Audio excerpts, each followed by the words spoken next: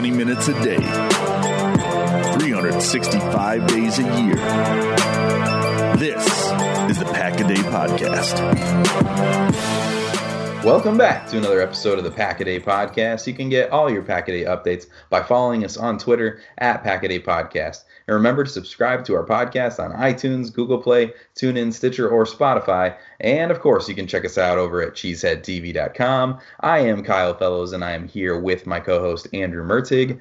It is Friday. We are back, and we are ready for another great show, Andrew. Yeah, it's great to be back. I think the offseason maybe drags a little bit more during the week than what we had during this really fun season. But it's episode 555 of the Pack-A-Day Podcast today, which is like 3 Paul Hornings in a row, or 1 Paul Horning and a Desmond Bishop. I'm not really sure how that works, but 555, that's really cool. And as we're creeping in on the 2-year mark, we talked about the start to a long off season last week, and I feel like we really get to dive into some great stuff starting today. We have a positional breakdown. If you've been listening, the team is going through position by position, so we're going to take a look at one of those groups today, and I think we're going to do some fun stuff to talk about how the Packers can improve that group. Yeah, absolutely. As Andrew said, we are here to review the Packers 2019 wide receivers today. And if you haven't listened to the podcast the last couple days, make sure you change that, go back and listen to Wednesday and Thursday's show to hear how the QBs and the running backs fared in 2019. But today is all about those wide receivers. And so to get things started, the Packers got started today on making some big changes at wide receiver. This news broke just a couple minutes ago before we started this podcast. Packers have moved on from wide receivers coach Alvis Whitted. And so it looks like Green Bay will have new talent and new coaching at the position of wide receiver in 2020. So we just wanted to kick off the show by talking a little bit about this move and what it might mean going forward.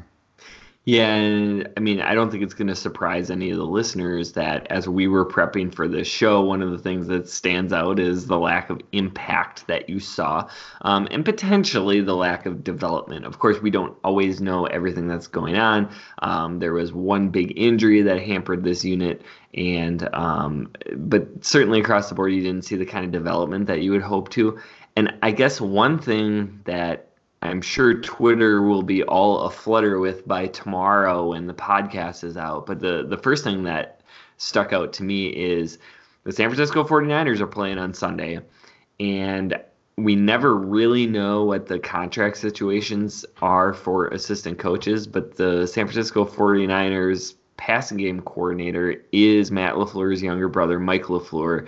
And so you wonder, would that be a potential fit if his contract was up and or if Kyle Shanahan changed his mind and let Mike LaFleur potentially explore another opportunity? Yeah, it would really be interesting to see if that would be the case. And, if you win the Super Bowl, that may be a place where, the Niners are as happy as they could ever be, and maybe a place where they would allow him to do just that and move on to join his brother in Green Bay. I thought one of the headlines was interesting because it clarified that Matt LaFleur will begin that search for the replacement at wide receiver coach next week. And obviously we're at the end of the week here, and so that may mean nothing, but obviously there are going to be some coaches that may be on the market next week that aren't right now. So having some fun there, talking about Mike LaFleur and what could be, maybe not, but just what could be possible as we look at putting this coaching staff together for 2020. Yeah, so, I mean, it doesn't have to be Mike LaFleur, but certainly that's going to be a really critical hire for Matt LaFleur and the Green Bay Packers offense to really help shape the direction of this position group. And as we dive in, there's lots of improvement that could be done. Yeah, absolutely. And a big part of that, making this team better, is going to be addressing this wide receiver group for the coming season. So we have a lot to get to in this show today, but let's get started at the top with this position group and kick things off with Davante Adams and the season that he had. Yeah, and obviously Davante is on another level from the other wide receivers, and he took yet another stride towards being one of the game's best pass catchers. It was a little disappointing to just miss out on 1,000 yards again. I'm sure that's kind of frustrating because we all like those nice even numbers. But if you take out the 4 games he missed, and you started to do some calculations, if he would have remained on the same pace throughout that, for a 16-game schedule, he would have had over 1,300 yards receiving and about 7 touchdowns. That yardage total would have put him at 4th in the league in receiving yards and just missed out on 3rd. So you're talking about a pretty impactful performance there from Davante. It's especially impressive he has been able to be as dominant as he has, considering the Packers haven't really had a big threat opposite of Davante in a while. And that's why I've used that DeAndre Hopkins comparison for a couple of years, because he's good and he can do it without much assistance around him. But it will be the ability of Brian Gutekunst to get a threat opposite of him that I believe will determine this offense's success next season. Yeah, so next up is MVS, and really, I think it's hard to find anyone on the Packers roster who had a more disappointing season than MVS. We started the offseason with big questions about who would emerge as wide receiver 2, really between Valdez-Scantling and Equanimeous St. Brown. And of course, ESB had the injury that, I mean, really many of us thought that that would be kind of the tiebreaker and that MVS would go on to have really that breakout season that we were all hoping for.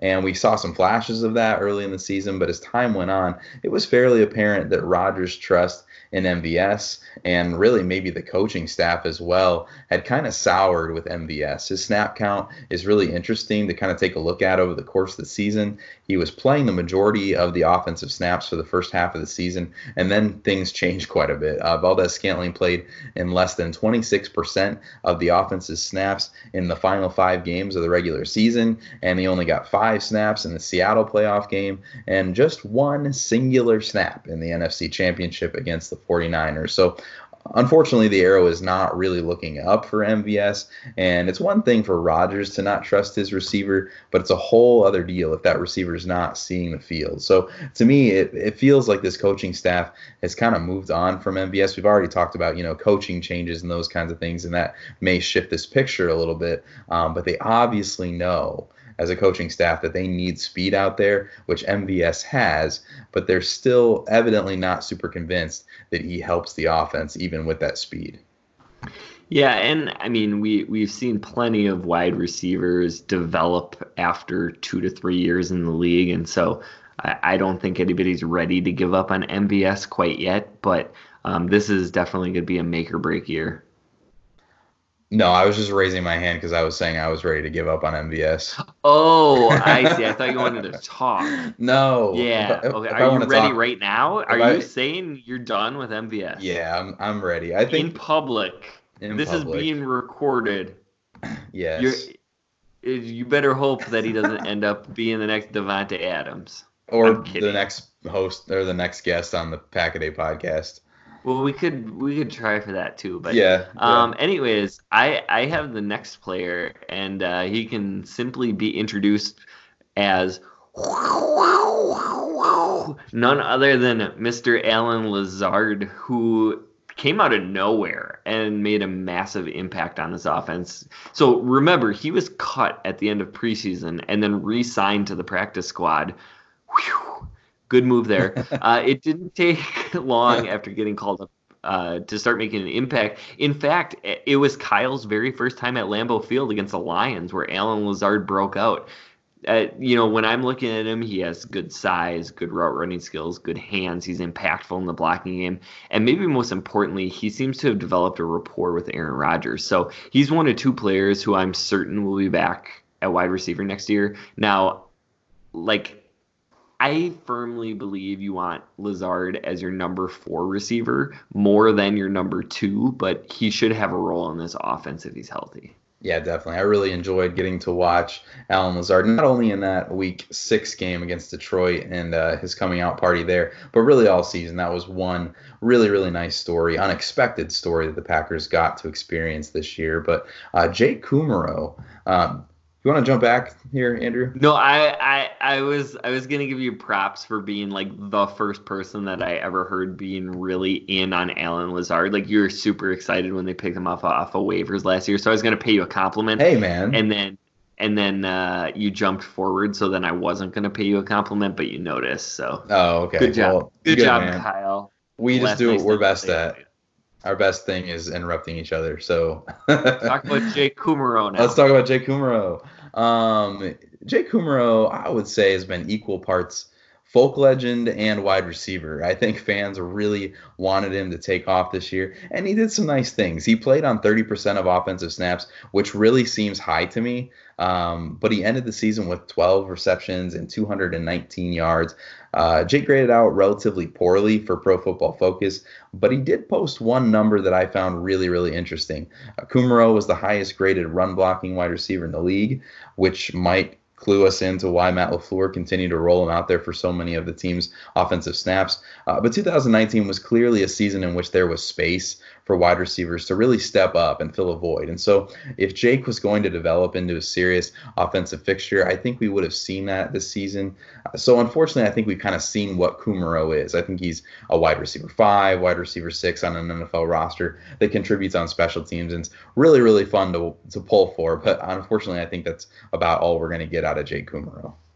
Yeah, and I was personally just like fed up with all of the hype, and I didn't think Jake Kumerow was a particularly good player, but there's a lot to lead me to believe that he will be on this roster next year. And I think the last thing you said is the most important. He turned into a really good special teams player towards the end of the year, an impact guy. And so that's something that's definitely going to work in his favor. I think he's just solid.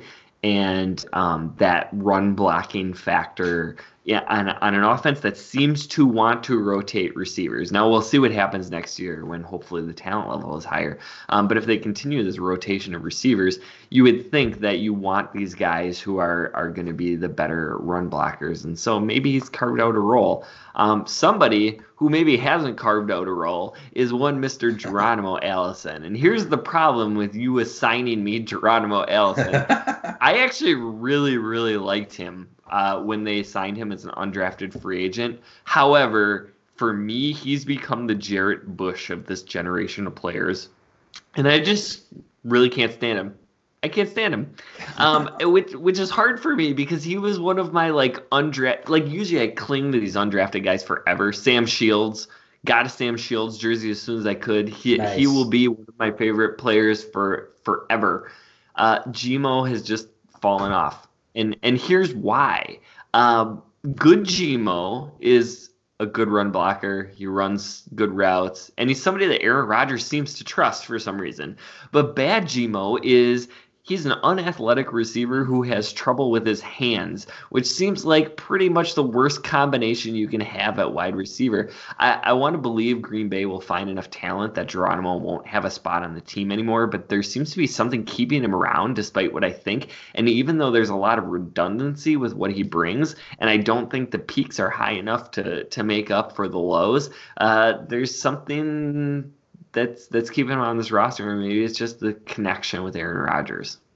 Yeah, that might just be it. And I feel like every time that I'm ready to move on from Geronimo Allison and just admit that he is not the player that I hope that he is, similar to you, he makes some crazy play like he made in that Seattle game where he digs the ball off the turf and just really makes an incredible play at just the right time. So we'll see. Part of me does think that we'll see him back on this roster next year for whatever reason. He just has that connection, but we'll have to wait and see what his future is with the Packers.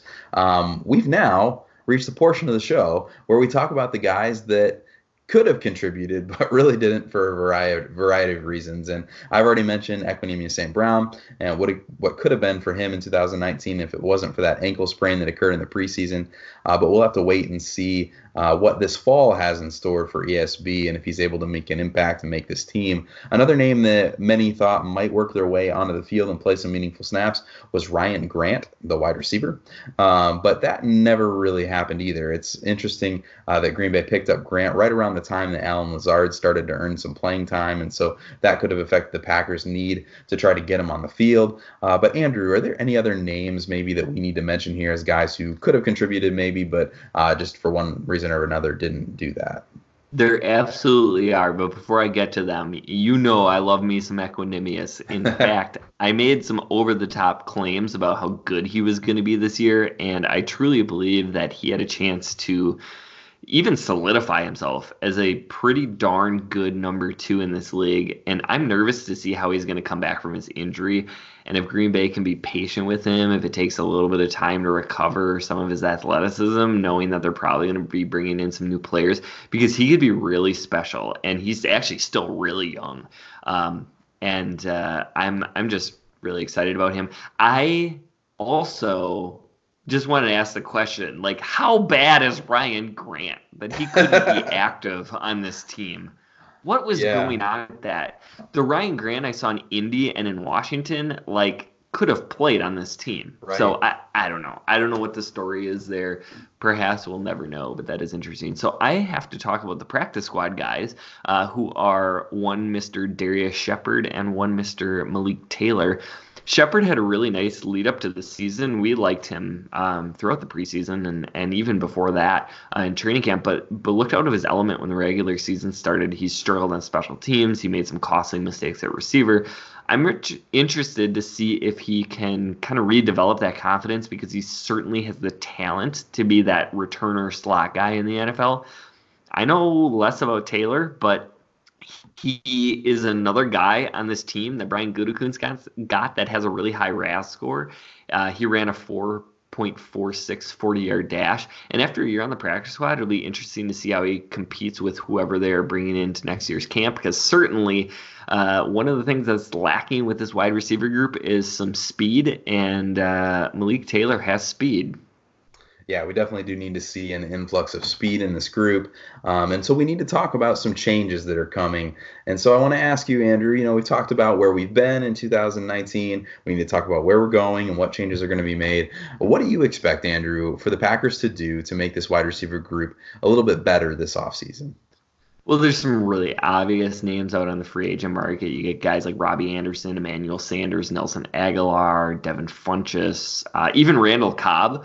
And I really don't like the idea of the Packers going after a free agent wide receiver unless they can get a lower price one. And that is because, number one, I don't like when teams have two high-priced wide receivers on their roster. And believe it or not, even a guy like Devin Funchess is going to cost you a pretty penny on the free agent market. Number two, I think the ridiculous depth in this draft means you can get 2 to 3 impact players without having to spend that cap space, and then you can utilize it somewhere else that you actually need it. However, if they wanted to go for a more budget-friendly free agent, I'd like somebody like Philip Dorsett. That's kind of my highlighted number one name. But then there's also guys out there like Chris Hogan or Danny Amendola. And I just realized all three of the people I mentioned have Patriot ties, so I probably should rethink this, but I will stop now. Andrew looks like he's going to get sick over there trying to steal players from former Patriot rosters. I don't know why I like all those guys. Oh, yeah, because I see them play like in every playoffs for the last. Yeah. No, but Philip Dorsett would definitely be interesting. I mean, there's no limit to the amount of speed that you can have on a roster and the creativity that I think that this offense could have with some guys like that. So even if you brought in a young guy, paired him with a guy like Philip Dorsett at a good price, that'd be intriguing. Oh man, if the Packers paid Devin Funchess money, I don't even know how much, that would be really depressing to me. Just the other ways that they could spend money. I think you're right on the ball here, just that we need to use our money better than that and not pour it into aging receivers, especially considering this draft class. But for me, it's really interesting to look at this wide receiver position through the eyes of Brian Gutekunst. In 2018, Goody threw late round darts at guys like Jamon Moore, MVS, and St. Brown. And now, obviously, no one's going to be super critical of late-round flyers, but Gutekunst is now kind of in a place where he has to accept the fact that none of these guys are going to be wide receiver 2.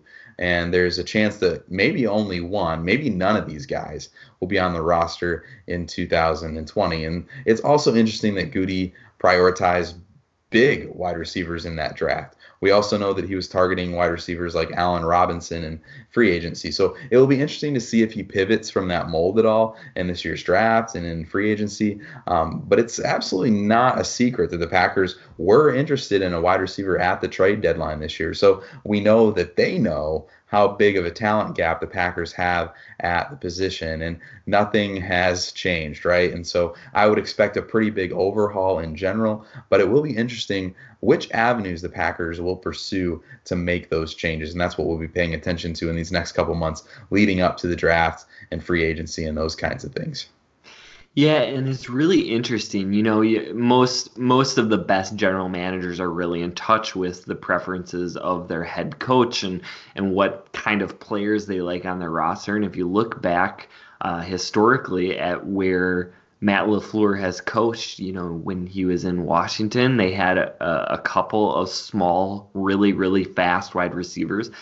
In Atlanta, they had bigger guys on the outside, but they found ways to utilize people like Taylor Gabriel, that smaller, quick receiver. In Los Angeles, certainly the smaller, faster receiver where they had a ton of success. And Tennessee might be an exception because their offense was sort of all over the place. But it will be interesting. And certainly you don't expect that Matt LaFleur has the same ideology of the places he's been in the past to a T. But it will be interesting to see if, Gutekunst certainly seems to have a type, and if he would go away from that a little bit. So one of the things that we want to talk about, who are the locks at the wide receiver position to be on this team in 2020?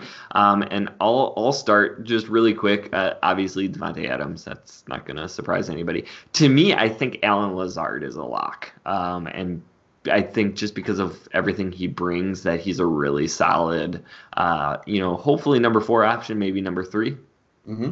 Yeah, I completely agree. I mean, Adams is Adams, and Lazard is an exclusive rights free agent, so there's really no financial reason that he wouldn't be back. He's a great piece for this team, especially for the price. But I feel like everybody else is kind of up in the air. And, we talked about MVS, and, I threw some shade at MVS, and he obviously could have a role for this team. But I really think anything else is possible. But, Andrew, I think you're ready maybe to help us take a look just a couple ideas of how the Packers might add some talent to the wide receiver room this offseason, especially maybe through the draft.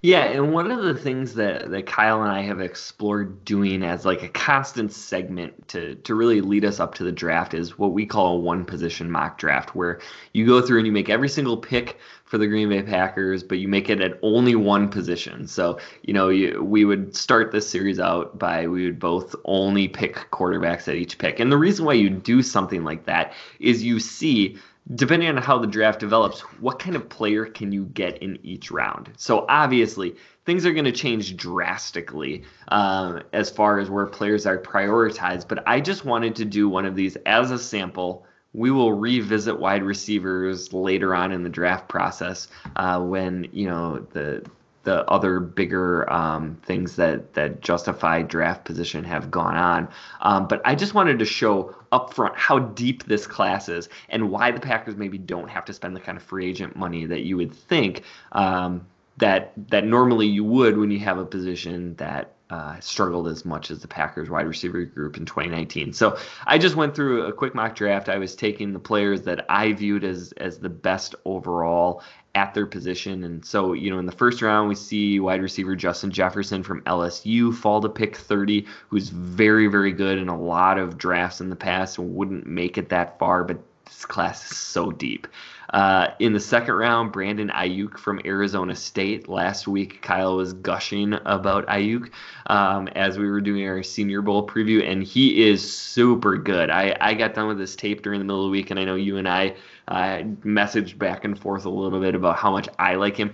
Him in the second round would be like a dream. Even if the Packers took a first round wide receiver, if Brandon Ayuk is sitting there at 62, you snatch him up and you just feel fortunate. Now who needs inside linebackers, because the Packers are going to score 40 a game. In the third round, wide receiver Tyler Johnson from Minnesota fell there. In any other year, this guy is not making it out of the second round, but Tyler Johnson, really good player, but doesn't necessarily possess all of the physical tools that some of the other guys around him do. In the fourth round, there's wide receiver Colin Johnson from Texas, just a massive dude, really good receiver. We saw him at the Senior Bowl. Quintez Cephas from Wisconsin fell to the fifth, another incredible value. JT J.D. Spielman from Nebraska, the son of the Vikings GM. That's a stick it to him pick. Really, really good route runner, lacks some athleticism, but like really good hands, really good route runner. Later on I found 2 Ohio State guys, wide receiver Austin Mack, wide receiver Benjamin Victor. And in the 7th, a guy like Aaron Fuller from the University of Washington is there. And this is like a super... He's a little quick, twitchy guy, and we talked about maybe Brian Gutekunst doesn't like those kind of players, but man, like that's some crazy depth. I know most of the listeners aren't going to know a lot about all of these guys, at least not yet, and maybe not even when the draft rolls around. But these are really high quality players. We're seeing guys who probably have mid-round grades that in the current mocks are slipping into the late rounds. We're seeing guys who have like day 2 grades that are slipping into the 4th and 5th. And Justin Jefferson, I mean, that guy would be like a teens, early 20s pick in any other draft. Like the idea that he's probably, well, I don't know. I don't know what's going to happen, but he might be available at 30. And if he's not, there's going to be somebody who's really, really, really good still there, and even into that early 2nd round. And so, man, this draft class is loaded. If you're following me on Twitter, you see me dropping my individual draft profiles. I throw in some videos of each prospect, and I've made it through Jerry Jeudy, CeeDee Lamb, Henry Ruggs, Laviska Shenault, KJ Hamler, and T. Higgins. And I have Jalen Reagor, Justin Jefferson, Brandon Ayuk, Denzel Mims coming up in the very near future. I actually have them done. I just don't like to post too many of them at the same time. And I rate each prospect on a scale of 0 to 100. I give route running 30 points, acceleration, deep speed, contested catching 15 points each, 20 points for run after the catch, 5 points for blocking. And, basically my goal in doing this grading is to create something kind of consistent that I can reuse with each prospect. And I've gone through 10 wide receivers so far. And I will tell you, of the 10 that I've watched the tape on, I would say 8 of them probably are first round values. Wow. Like, it's incredible. So that's insane. Yeah, and so this is, we talked about the position. It was a frustration all season long. And I think it's something that we can actually get really excited about this offseason, that the Packers have some options to address this position. Maybe it's through free agency. More than likely, it's going to be with 1 or more draft picks. And there's certainly some talent here to add to that position group and make sure that it isn't as much of a frustration in 2020 as it was in 2019. Anything else to add? No, I think that's good. The only thing I was going to say is I watched Tyler Johnson today. You talked about he was your 3rd round value that you found. And the only thing I can think of with Tyler Johnson, an incredible wide receiver, great route runner, really, really amazing that he could even be available in the 3rd round. But I just thought, he's never going to get picked by Brian Gutekunst because his name is Tyler Johnson. It's like too boring, right? Like, so we have Marquez Valdes-Scantling. We have Equanimeous St. Brown, like we have Alan Lazard, like he's not gonna pick Tyler Johnson. So I made myself do the work, but I'm like, I don't know if he picks a guy named Tyler Johnson. So that's then Justin Jefferson's probably not on the board either, huh? Exactly. Okay. He's surrounded by guys like Laviska Shenault, right? maybe we can find a predictive matrix that takes into account consonants and names. Mixed with RAS score, and then we will know exactly who Brian Gutekunst is going to be picking. That's right. You got closer at the end because you had Quintez Cephas. I was like, that's close. Like he might do that. Good name. Yeah. All right. Anyways, that's all the time we have for today. I believe we've officially run out of things to talk about. This has been the Pack a Day Podcast. You can find Kyle on Twitter at Packer_pundit, and you can find me at Andrew Mertig. Remember to also follow at Pack a Day Podcast. Please subscribe and rate the podcast if you like what we're doing. On tomorrow's episode, we're going to get a breakdown of the 2019 performance by the tight ends. You can catch Kyle and myself every single Friday, and next week we'll be taking a look at how the Packers cornerbacks performed over the past season. Thanks for listening, and as always, remember...